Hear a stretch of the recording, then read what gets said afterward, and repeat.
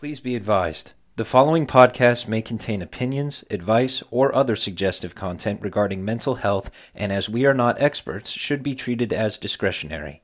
Please consult with a medical professional if you are struggling with mental health issues.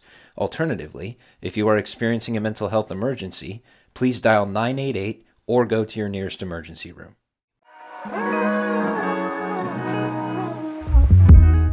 Well, we're back, and we're happy to be back. Justin, we are. It's been a while since I saw you. I just don't see you enough these days. What's the deal with that, man? I miss you, Kevin. We talked about this. We're on opposite sides of the country, and we're gonna keep this podcast rolling. We are, we're friends first, and I definitely miss California. That's for sure. But it's so exciting though. You and I are still able to kind of build and do some cool things remotely. But I'm excited for the day that we're getting back out there. What's fun, everybody listening, is that we mentioned before that Kevin and I will be doing some live events and trying to figure out how to take Luminosity to the next level. And so later this year, we have exciting things happening in the fall, one of which will take place in LA. And I think that's the next time I'm going to see you, man, probably in just a couple months. Yeah. Yeah, I miss you too, man. It's just I wish I got to see you more often these days. You're in Nashville right now. Listener, You were Justin's just in Nashville. Yeah, I was just in Nashville. Okay, so I had a crazy these past couple weeks. We're recording this on July, what is it, 12th? 13th. 13th, yeah. So I flew from LA to Wisconsin to spend the 4th of July at my old lake house in northern Wisconsin, and it was freaking awesome. I got to see a ton of old friends, and I just sort of got to reset and just chill by the lake. I've been going there since I was 8 years old, and my family sold the house when we all moved to LA, so I just don't get to go back there anymore. But once a year, I try to make it back for the 4th, and I was able to this year. And then I flew from there to Nashville for just one night because I had rehearsals for a gig. Ironically, I was scheduled to play in Wisconsin, so I go to Nashville, I rehearse for a night, and then I fly back the next day back up to Wisconsin, and I have this killer show in Oshkosh, Wisconsin. Mm-hmm. Man, it was so rad. Oshkosh is such a nice word too. Oshkosh. Oh, I'm proud of you. Yes, Kevin's been touring and still doing his thing on the road. Someone the other day was asking about Luminosity and kind of where him and I want to put our focus and aim and all that good stuff. And I was like, listen, him and I, I'm a producer and host at heart, and he's a performer and entertainer at heart. And I love watching you do that. I texted your girlfriend right after, and I was like, how do you do on stage? And I said, if anybody throws anything at him like they're doing with Niall Horan or something else, or Harry Styles rather, and I was like, if anybody throws something, I'm getting on a plane, I'm gonna come kick their butt. Thanks, man. I don't know what the deal is with people throwing stuff at artists on stage. I think it's so disrespectful. But luckily, shameful. Yeah, it's shameful. I was able to avoid that. What's happening? Yeah, it is. We can digress though. I mean, you know what it is. Yeah. But I was gonna say, no, I had this show, and it went great. And Kelby's cousins, they're like 5, 6, 7 years old. Oh my God, they are the cutest kids ever, man. And they all came to my show, and they made these signs that they were holding up in the audience backstage, based on my songs, and it was just so special. I was so grateful. My heart was so full.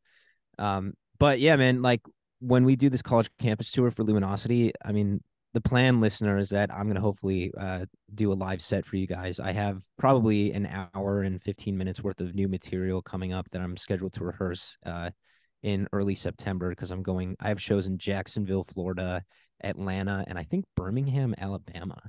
But that's a completely new set, and I want to bring it to the college campus tour. So if you buy a ticket for the Luminosity college campus tour, you're also getting a live show with Kevin Quinn. Hopefully that's the plan and the way we'd like to do it. It's fun. It's fun. Anybody who's been tuning into the podcast, you're with us as we're producing things on the side of this show that, yeah, I mean, hopefully we can meet a bunch of folks. But yeah, we have a couple of other things we're trying to do as well.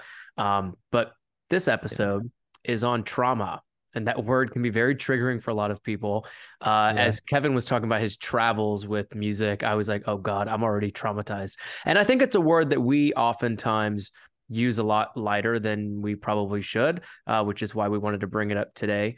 And as always, Kevin was so nice to put together all the information so that we can have a thoughtful conversation with facts and, everything we need to make this happen. But Kevin, what was your first thoughts when we were like, we're going to pick trauma as a topic on this mental health podcast? Good question. To be honest, I was a little bit scared because I feel like we've managed to keep the podcast pretty light at this point. And when the idea came about to do an episode on trauma, I was like, is that a little too heavy for what we're trying to do here? But then I was like, no, I don't want to be afraid to talk about something heavy like that because this is a mental health podcast. And if anything, we should lean in and destigmatize conversations like that. So I was like, it's almost like our duty as a mental health podcast to talk about something like trauma, so that people, struggling with PTSD or some kind of traumatic experience can attempt to relate and heal. Exactly right. That's kind of where my head is at. What do you think? I'd say the same thing. I mean, like I'd said, I think a lot of people use it lightly. For example, if you're trying to be funny, you're like, oh my God. Yeah, like a joke. I was going to say, it really has been traumatic. Yeah, I like that's so traumatic, or I have trauma from that. And it's until you really understand the definition that, I think I read this and that's why I asked you the question. And I'll give you guys the definition here in just a second. Yeah, my first thought was, okay, well, over the course of 27 years, where has my trauma existed and how does it play into my daily life now? And I think it's very important. And I'll be honest with you, the past couple of weeks, I've been struggling to think about getting out of my head on past events. And I think a lot of people fall into depression for that reason, right? When you're thinking about the past and things that have happened and decisions you've made. And so that was a struggle for 2 weeks. And I was like, wait, maybe if we did talk about trauma, this will help both you and I and everybody listening really analyze, okay, where does trauma fit into the past and maybe the future, and how we can keep acting on a good, healthy daily life and not a negative one. But so that's my answer. So true. And before we jump in, I want to make a book recommendation to the listener. You guys should check out a book called The Body Keeps the Score. I read it at a very vulnerable time in my life. I don't know if I finished it or not. I had a lot going on, but I read most of it at least.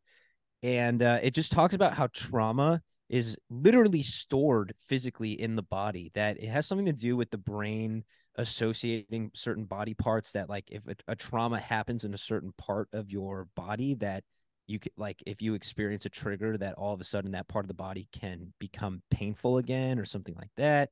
But that not only like does your brain keep mental note of trauma, but your body physically keeps like physical note of trauma. And I thought that was incredible. And it's such a good read for anyone who just wants to better understand trauma. And it's something that we all experience, and trauma it looks different, and we'll talk about the different types of trauma. But the truth is, like, the longer we go through life, the more trauma we will experience. I mean, just think about it. It's like, Justin's 27, I'm 26. It's like, that's a lot of time on this planet. And like a lot can happen in that many years. And it could be something as simple as like, you almost got hit by a car and it was traumatic for you. Yes. And you know what I mean? And your body can get triggered anytime like a car suddenly stops and you feel like a pain in your chest or something. Like that's what I'm talking about. The body keeps the score. But a lot can happen in a lifetime, and the body literally stores trauma as you go through life, and it doesn't matter how long ago it was. It never loses track, so to speak, of that trauma. So something interesting. But do you want to talk about the definition of trauma for our listener? Yes. So if you think about the word trauma, it's an emotional response to a terrible event like an accident, rape, or natural disaster. Clearly things that are just pretty extreme. Right? Immediately after the event, shock and denial are typical. Long-term reactions include unpredictable emotions, flashbacks, strained relationships, and even physical symptoms like headaches and nausea. And this all came from the American Psychological Association. So that definition alone, I mean, again, it's a bit extreme, but Kevin also brought up PTSD a bit earlier, and I'm sure we'll get into this here in a moment too, today. I mean, yeah, the definition alone is it just feels intense. It's like all the negative things that could happen in your life when they do happen, they create trauma in Yeah, some it's shape or scary. form. I mean, I'm not gonna lie, it's just plain scary. Like trauma is it's no joke, you know? And obviously, like I agree with that definition. Like, someone experiencing trauma has an emotional response to a terrible event, whether it's an accident, rape, natural disaster. Um, so I don't know. It's just I want to talk about the different types of trauma because that might shed some light into like, how trauma arises. And so there is the number one is acute trauma. It's called acute trauma, and it results from a single incident. So this is kind of what I was talking about, which is like, say, for example, someone is walking down the street and almost get hit by a car, right? That would be a single incident. It's not something that's been like a chronic thing that's been happening years and years. It's just like one really bad thing uh, Yes. happened at this particular time and place, or it could be like, a terrorist attack. Like, you hear a lot about like survivors from 9/11 22 years ago. That was a single event and it lasted a day, but that acute trauma was enough that it sticks with them. It lasts a lifetime. You never forget, right? Mm. Then there's chronic trauma, which is repeated and prolonged, such as domestic violence or abuse. So this is where it steps out of the idea that it's a single event and it's it's a it's a Almost chronic. ongoing. Yes, it's an ongoing sort of trauma where um yeah, I think that's pretty self-explanatory, and how it's different than, an acute trauma or from a singular event. And then Mhm. there's the third, which is complex trauma. And you might recognize it. There's something called complex PTSD, uh, and that's complex post-traumatic stress disorder. But complex trauma is exposure to varied and multiple traumatic events, often of an invasive interpersonal nature. So from my understanding, complex trauma is it could be like a combination of chronic trauma or three different events that happened that caused acute trauma separately, Right. but they call it complex, I believe, because there's enough trauma there that it starts to get a little bit more difficult to dissect which trauma was actually caused by this event or that event, or you know what I mean. So it becomes Mm. a little harder for a psychiatrist or a professional to sort of attribute where that trauma is coming from because there have been multiple events. So it's a little bit more complex. But nonetheless, that is the third type of trauma. Um, I wonder, and Go sorry to ahead. pause you. There's something in my brain is saying that, like, I think in order to be able to, like you had said, pull things back and figure out what type of trauma it might be, where it stemmed from, how often it might be occurring in your life. Was it a one-off? Was it singular? Is it continuing to go on for any reasons? I think the first word I have to bring up is honesty, as people are thinking to themselves right now, like, oh, okay, well, maybe you do want to write certain things that have happened in your life that were traumatic based on what we just explained with the definition and the types, and really be honest with yourself what had happened, and kind of do your own interpersonal therapy before going and seeing a professional maybe one day soon, and if it gets really to that point. But I guess I don't know, I just wanted to bring up the keyword honesty as we're trying to identify trauma and work through it maybe for most people. That's great. I love that. And especially because, like, if we look back at the definition of trauma, like shock and denial are typical. And I feel like anyone who's experienced trauma might tend to be in denial before they can actually be honest with themselves. So I think that's important that, you do sort of have to be honest with yourself. Like, this is the trauma I experienced. Because the tendency is to be in denial about it and say, oh, no, that was nothing. That wasn't trauma. I'm fine. But you may not be fine. And it's important to recognize that and recognize that denial is a very, very typical response to any kind of traumatic event. Which is also funny because we tend to be in denial about grief A and lot of loss, things. Yeah, Yeah, which we'll exactly. talk And about we're next gonna episode. Yeah. yeah, our next episode is on grief and loss. So a lot of this is kind of why we like piggyback these two episodes with next to each other, because you could argue that like even losing someone is trauma, right? But yeah, those are the three main types of Yeah. trauma. And then I want to talk about, first of all, before we jump into common signs, I just want to say, like, trauma doesn't have to be like, oh, I experienced this life-threatening event, like Oh, right. a shooting or a terrorist attack. Like, yes, that's trauma. But it doesn't always look like that. I mean, it can be a more intricate form of trauma. Like, I lived in a household with, say, for instance, a family who invalidated me Yeah. and made me feel worthless. Like, I have an you could argue idea. that's trauma, right? Of course, of course. So I think you're hinting on the fact that there is a spectrum of trauma, right? Let's do Absolutely. this. Before we go into the common signs, which I think we can break down even better if we give an example. If you had to give an example of trauma, it could be single, it could be, whatever.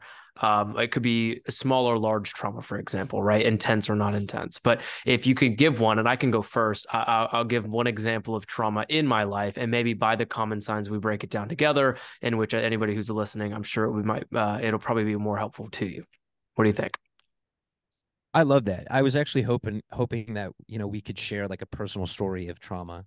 So if you have something that you feel comfortable sharing, I would Of course. really appreciate that. So yeah, mine's recent and it has a lot to do with living. Like just where I was. So I was living in New York City, and it's funny, I told Kevin the story back. It's very simple. It's very not so traumatic to some people, but it bothered me. So in New York City, you are always going to be living in very close quarters of the person next to you, your neighbors, your doorman, and whatever.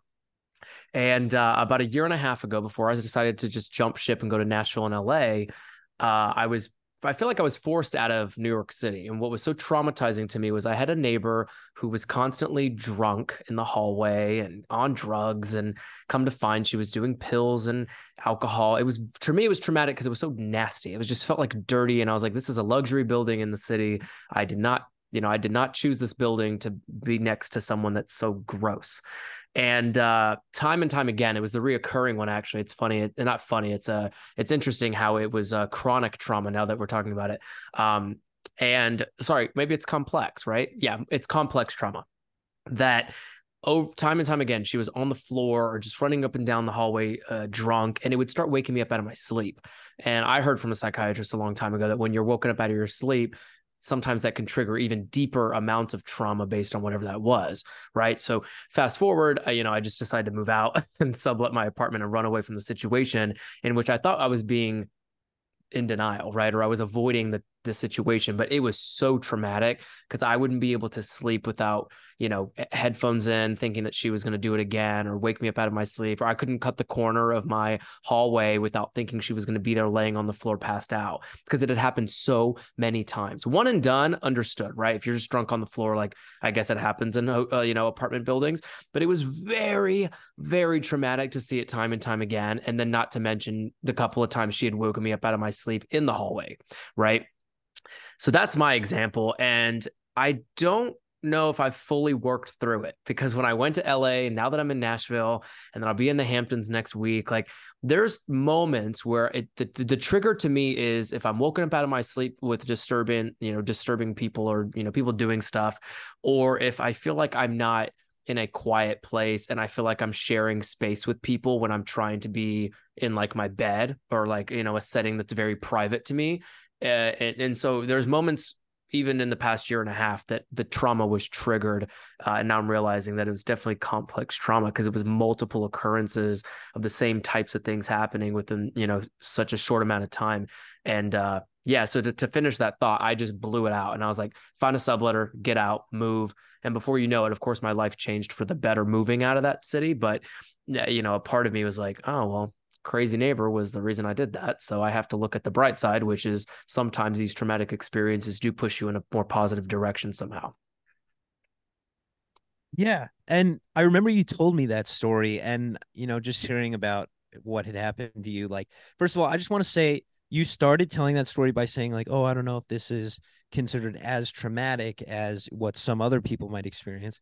So I just want to like encourage you right now, like, don't let like comparison or anyone's opinions on whether that was a certain level of trauma don't Mm. let that diminish the experience for you, because what you Hmm. experience, like if that's trauma to you, then that's trauma, right? And Mm. that's what we're talking about. Like trauma You're right. comes in all different forms. I have a friend who I met in Arizona. He lives in LA, but we met in mental health treatment, and he's amazing. He's like a brother to me.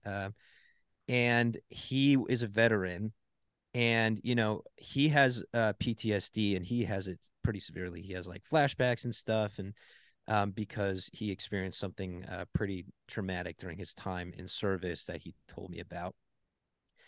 And I told him that I had a working diagnosis of PTSD based on, what the doctors at our treatment center were telling me, which I don't know in retrospect was the most accurate diagnosis for what I was going through, but it was sort of, like I said, a working diagnosis. Um, but I was like, oh man, like I'm gonna tell my friend here that like I have PTSD when it's nothing compared to what his PTSD looks like with like these Yeah. flashbacks and what he experienced. And he reassured me. He's like, Kevin, that's trauma. Like, don't trauma is trauma. Like, you need to understand Mm. that. Like, Trauma it is doesn't matter. trauma. Yeah. And I was like, that is really wise and really kind of him to say. Like, he wasn't diminishing my version of trauma, and he was smart enough to understand that it comes in different forms as someone who actively deals with it every day. So I have like Mm. the utmost respect for what he told me when we were talking about it. But that's kind of my point, which is like in our journeys of trauma and healing, don't ever compare your trauma to another's version of trauma, because it's always going to look different, right? We all have different life experiences. So I'll go true. into like sort of what I experienced. I have a few traumas in my life, actually more than a few. um, let's see. I'm going to go back early enough to when I was 8 years old. And I don't think I've ever shared this with anyone, especially not, being a public figure. I just haven't felt the need to share this, but I think, now is the right opportunity, and on this podcast, which I consider to be a safe space. When I was 8 years old, I started developing tics. Do you know what tics are? You've told me a couple times, but indefinite, Yeah, I don't. like TICS, like tics, like people with Tourette syndrome have tics, right? When they Mm. they could clear their throat, or they might, like click their tongue, and it's like an involuntary thing, and they can't Mm. control it. It's like it's really hard to explain, because you think like, oh, it's your body, you should be able to control it.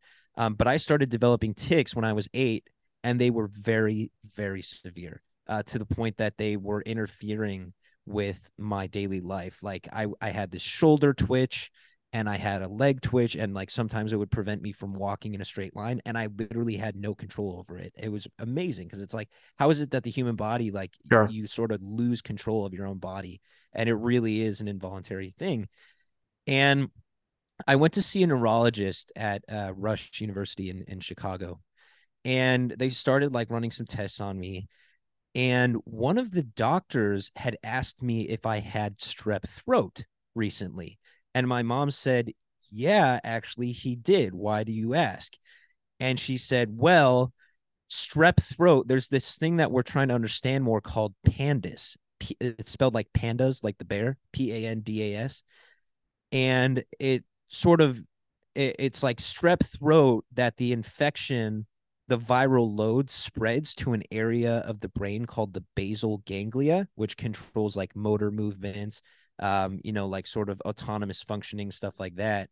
And that strep throat can spread to this part of the brain and actually cause tics. And my mom was like, well, that's interesting, because he had just gotten over it, like when these started developing. And I didn't think much of it at the time, because I was 8 years old. Like, what am I supposed to think? Like, oh yeah, I've got pandas, whatever, tics. Mm. I was just sort of like, this sucks. Like, what's going on with me? Let's, help me, mom. Um, and it sucked. But the thing is, I started doing treatment for these tics, and like taking medication, and they would not go away. And so by that point, like, I'm still 8 years old. I'm in maybe second grade. And all of a sudden I start showing up to school, and I've got these tics, and I feel like these kids looking at me like, what's wrong with Kevin? Like, why is he clearing his throat so much? Or why is he twitching his shoulder? That's weird. An 8-year-old kid. I feel terrible for myself in retrospect that I had to go through that. And here's the thing. It lasted 4 years. And the only time I felt relief was when I got on stage and I was acting. All of a sudden, my tics completely disappeared, and I could do these like theater shows without any tics, and it was the most amazing thing. And that's kind of why I fell in love with it, because it's almost like it was like therapy for me. And sometimes I forget that, right? So here I am at 26, and believe it or not, I still have tics. Are they anywhere near as severe as they once were? No. It's gotten much better as I got older. It definitely seemed to be like more of a childhood developmental illness thing. But every now and then I might have like a shoulder twitch or clear my throat once or twice. And it just comes out of nowhere. Does it interfere with my daily life like it used to? Not really. Do people notice it? Not really. But that trauma of feeling like I had to hide something from my peers, or that something was wrong with me because I was, I had these tics, that I was abnormal. That was trauma for me. And you could argue that the tics and that trauma led to future issues with my mental health, because believe it or not, the mental health disorders that I struggle with today that don't necessarily involve tics to that extent do involve the part of the brain called the basal ganglia. And if I trace it back in my history long enough, I think, well, shit, could it have been that like this all started when I had strep when I was 8 years old, that it caused all these problems later in life? And one of my biggest like traumas, so to speak, is every night when I go to sleep. Actually, this started maybe like 3 years ago. I would go to sleep and I would never feel like I was fully asleep. Like I wasn't. You told me that when dreaming. we first met. I remember. Right. Yeah. I told you that I wasn't dreaming for like a year.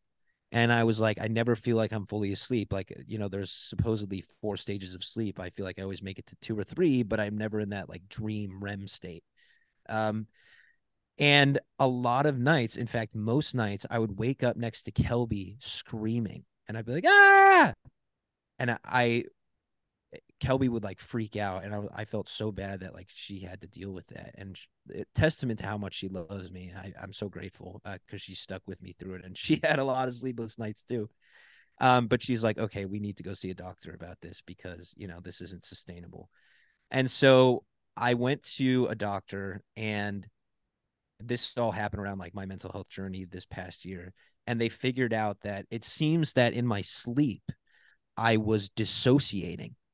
And we've talked about dissociation on this podcast before, but dissociating is when the body, or I should say the mind and the sense of self sort of gets removed from the body to the point that it feels like you've sort of like died, right?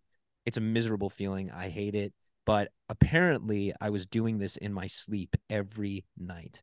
And I was on tour in 2022, and I would do this every night in my bunk. I would like wake up sweating and, dissociated with no memory of where I was. And so they prescribed me this medication called gabapentin, which changed my life. And I take it every night. And ever since then, I no longer dissociate in my sleep, and I sleep like a baby. But proof that medication can help with trauma. And they do think the reason why I brought that story up is because the dissociation that I was experiencing in my sleep was a result of certain traumas, which, hopefully I'll share it another time, but I'm not quite ready to share those yet. Anyway, that's my story. You had your story. That's mine. So thanks for listening. I know it was long. No, and I appreciate you sharing that, because you said it. Trauma is trauma. All of our lives are so different, so complex.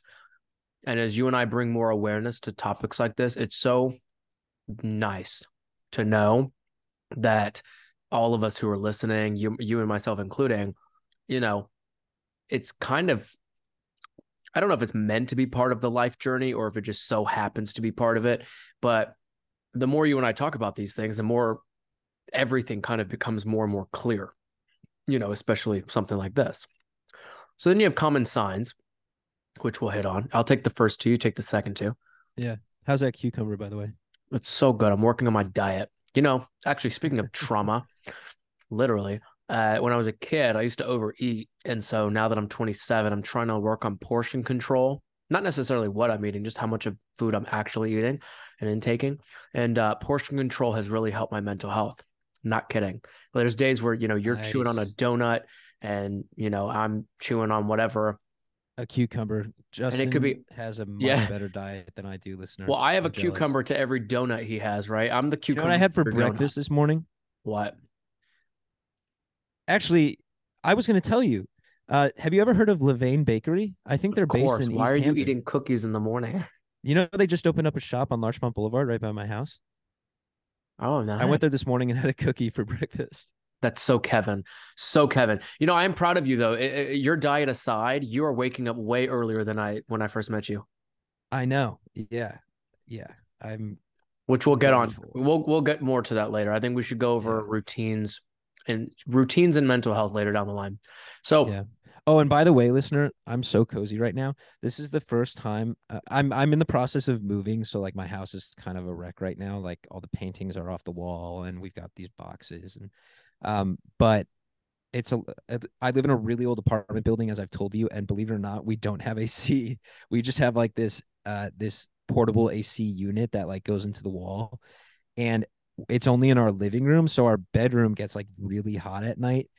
And I bought this Pottery Barn pull-out couch like maybe a couple of years ago, and it has this bed. Like I bought it for the reason like if it gets too hot in the bedroom, then I can like come out here and turn on the AC and like sleep out here. But right now I am lounging on the pull-out bed, and this is the first episode that I'm recording with my legs spread on the bed and chilling and taking it easy. And it's the perfect setting for a podcast about it is. trauma because I feel safe. You know what I mean? We should do that when we get back in person to recording, is being so comfortable like on a couch. Like when you're sitting down with your best friend or your therapist, you should be comfortable on a couch. Yeah, it's so much better. Like, because Yeah. usually I record these like at my dining room table, and I feel like my shoulders are tense, and I'm like, hunched over the computer and like in an uncomfortable chair. And now I'm just like, living my best life on this bed. It's man spreading. It's awesome. I've never heard man spread. We're gonna move on. Cognitive changes is one major sign. These are intrusive thoughts, nightmares, and flashbacks of the event, confusion, difficulty with memory and concentration, and mood swings. So these are just cognitive things that can be happening while you're dealing with results of trauma.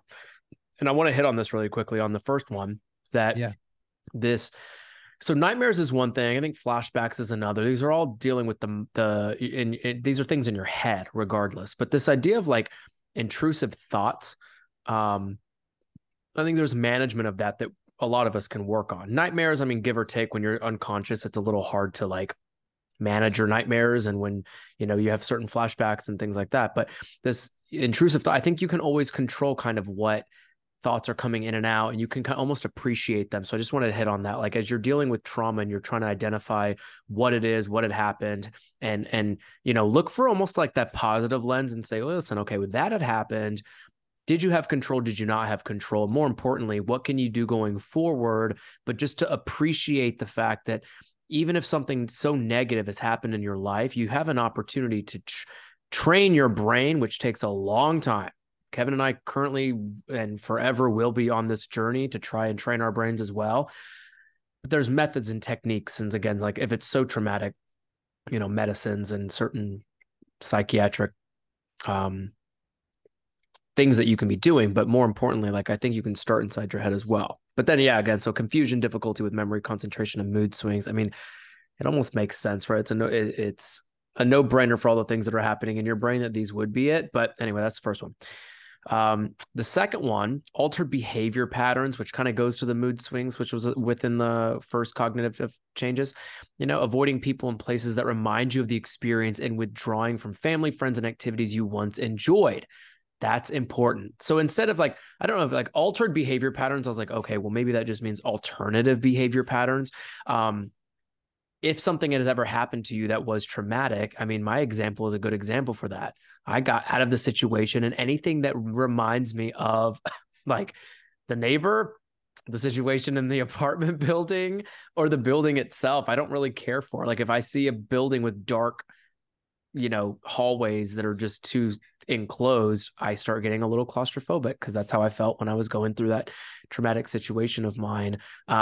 And then withdrawing from friends, families, and activities you once enjoyed. Understood. If you were at a good place in your life, you were happy, fulfilled, or you were feeling joy in whatever environment or situation you were in, and a traumatic situation disrupted that, I really believe that it would be healthy, right, to withdraw. Kevin, would you agree? Like to withdraw completely and maybe try to revisit it later, or do you try to stick it through and work? Like how do you work through trauma in an environment? I guess is my question.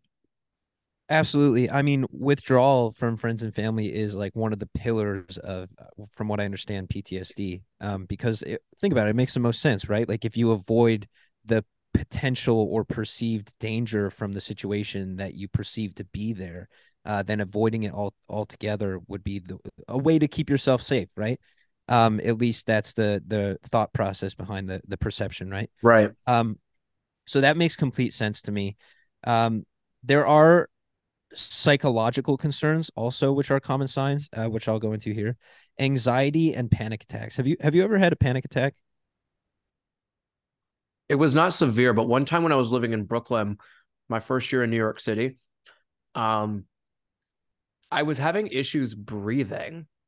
And That's pretty I don't think common. for sure. I think it's definitely a symptom of, but I didn't realize it was a panic attack because I didn't check on it enough. But for a while there, I was having difficulty catching my breath. And I started figuring out that my body was so tense and New York was pretty claustrophobic. Again, maybe I have claustrophobia. I should go check that out. But for sure, that's the one panic attack I can really think of. And it was ongoing. It was for several weeks. I'd have to lay down and practice breath work with my mom and Yeah, really tap into my mindset a bit just to kind of figure out like where I was having issues breathing. And I think all of it was anxiety induced. absolutely. And usually it is, right? Right. But that's such a common experience with panic attacks, which is like your breathing might get heavy, your heartbeat might race. I mean, I've had probably like 3 or 4 panic attacks, and one of them I was on work in Nashville in a hotel room, and I like dissociated in my sleep. This whole thing we were talking about, and it freaked me out, and I panicked, and I called 911, and an ambulance came, and they like checked me out, and even though they were like, this was probably just a panic attack. The thing is, it's easy to say that like, oh, you just got to calm down your breathing and like everything's okay and just realize that. But when it's happening in the moment, it's almost impossible to do that. Like I have such jealousy, sort of, so to speak, for like people who can actively like get themselves out of a panic attack. I don't know how they do it. It's like Mm, a panic attack, and I don't experience them regularly. I think we've all probably had like 1 or 2 moments where like you could argue is a panic attack. right. But when you do have it in life, it's you can tell like this is different. And panic is like the worst emotion that a human being can experience, Yeah. in my opinion. I mean, it's like, especially in a traumatic event, right? Like people panic in traumatic events, and it's like this fight or flight response. And you could argue that's a panic attack, right? So I'm not surprised that like panic attacks would be a lingering symptom of someone who's experienced a traumatic event, because in that moment of trauma as it was happening, more than Mm. likely they probably panicked, right? I have a thought before you continue. There's a lot of great things to bring up under the psychological concerns. The one thing I think has gotten me, and it might be for a lot of people, I keep myself around really calm environments and people. And and this was yesterday, I was in the elevator and I saw someone not panicking, but I'm starting to see the anxiety levels of other people at like a really pretty like high notch scale because I've tried my best. I'm still working on this, and Kevin sees it every time we talk. I try to stay so calm and collected in not just in case, but my flight, what is it called? My flight or flight, whatever, Fight or fight or flight. flight response is always to lead with calmness and listen, I have a very high energy personality, but day in and day out, it's kind of gotten me through. So if you're struggling, with anxiety or, severe panic attacks to some degree, I really encourage you to practice being calm. And I don't know what that looks like. Is it your environment plus your routines and, how you talk, how slow you talk? Anyway, I just wanted to bring that up. calmness and stillness really are very powerful. Absolutely. And actually, that reminds me a lot about EMDR therapy, which we're going to get into here in our How to Heal section, because stillness is sort of part of that. Anyway, so we have anxiety and panic attacks, part of psychological concerns. We also have fear, understandable, anger, irritability, obsessions and compulsions, shock and disbelief, emotional numbing and detachment, which is kind of this dissociation that we're talking about here as a sort of protective mechanism. Should someone start to feel uncomfortable emotions, they sort of emotionally check out. And that's kind of what dissociation is and how it's a symptom and relates to like PTSD and other common signs of trauma. Depression, shame and guilt, especially if the person dealing with the trauma survived while others didn't. And we all know this to be survivor's guilt, the phenomena of survivor's guilt. And a lot of times, I think it's fair to put that in this section, because a lot of times these types of trauma have to deal with when the life of a human being is threatened. And I think the most intense traumas arise from a moment when a human being felt that in this moment they could die. Which is a terrifying thing. And, most of us are blessed to not go through life having ever been in a position where we, almost died. But there are plenty of people out there who have been in the position where something happened and they were part of something that genuinely threatened their life. And especially if it took the lives of other people around them in that moment, then survivor's guilt is one of the most common lingering symptoms.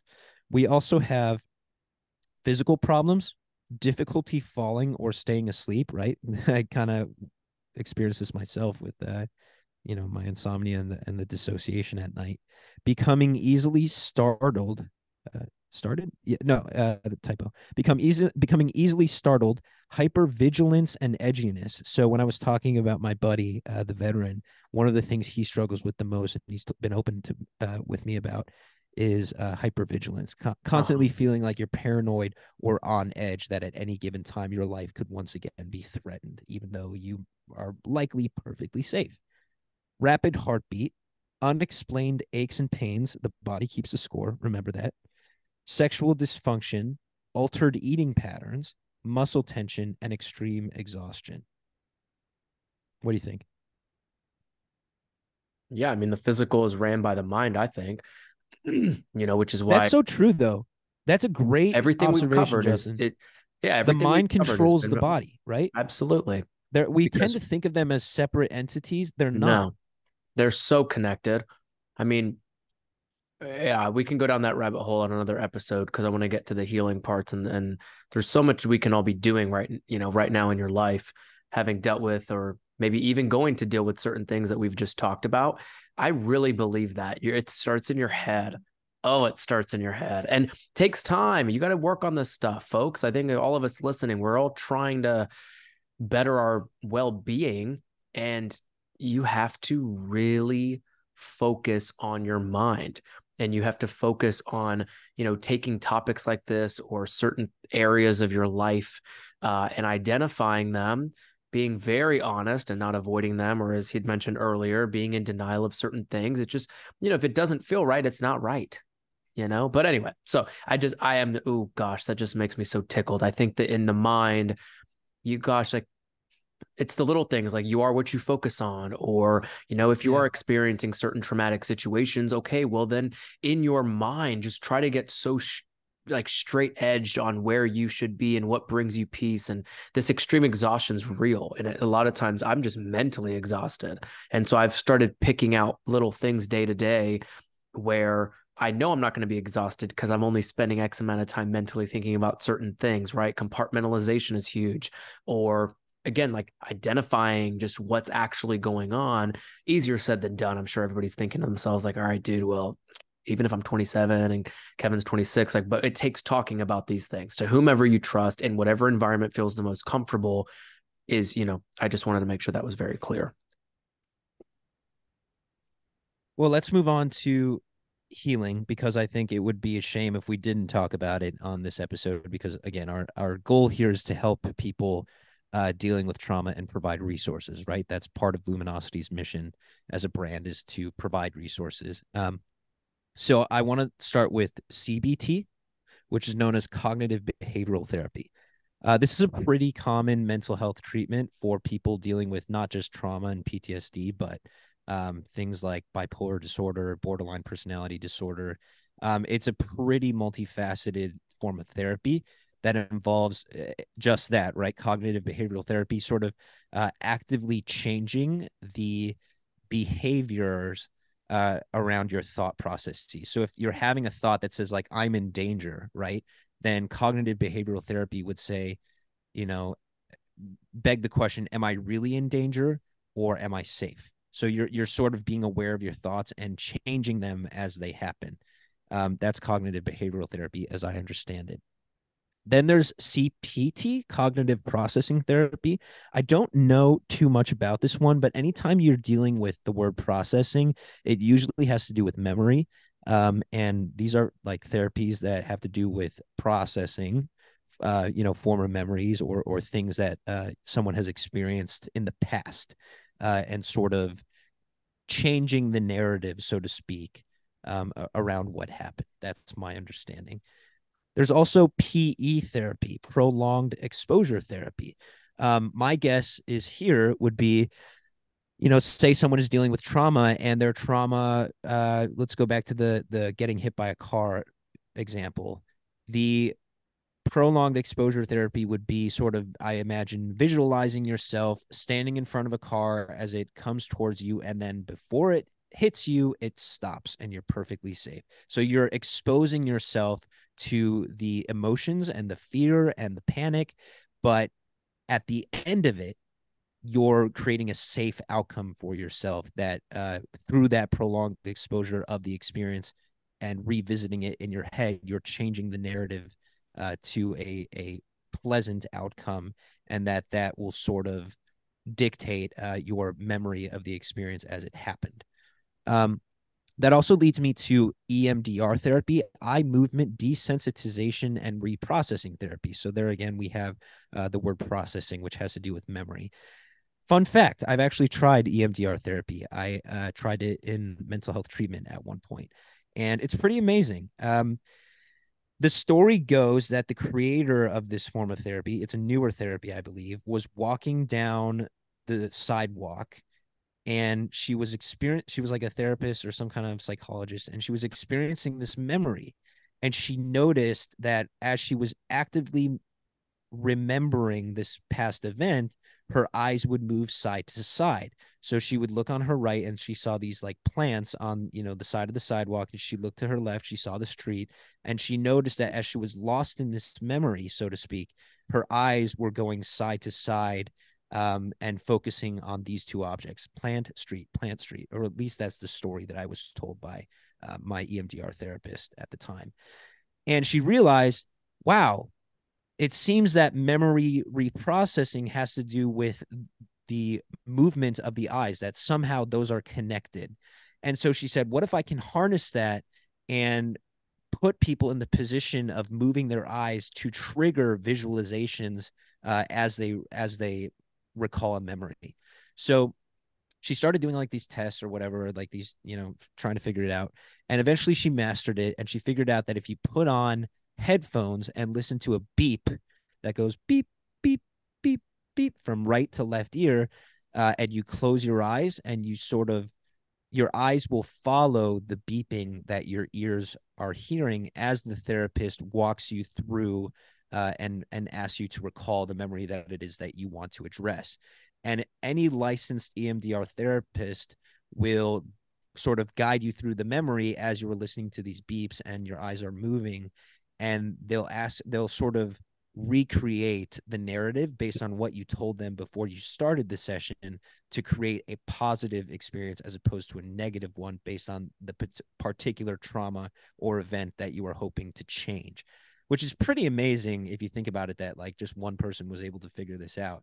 And it does work, right? So at the end of it, like I remember when I tried it, they ask you to finish with coming up with a word that typifies the experience for you.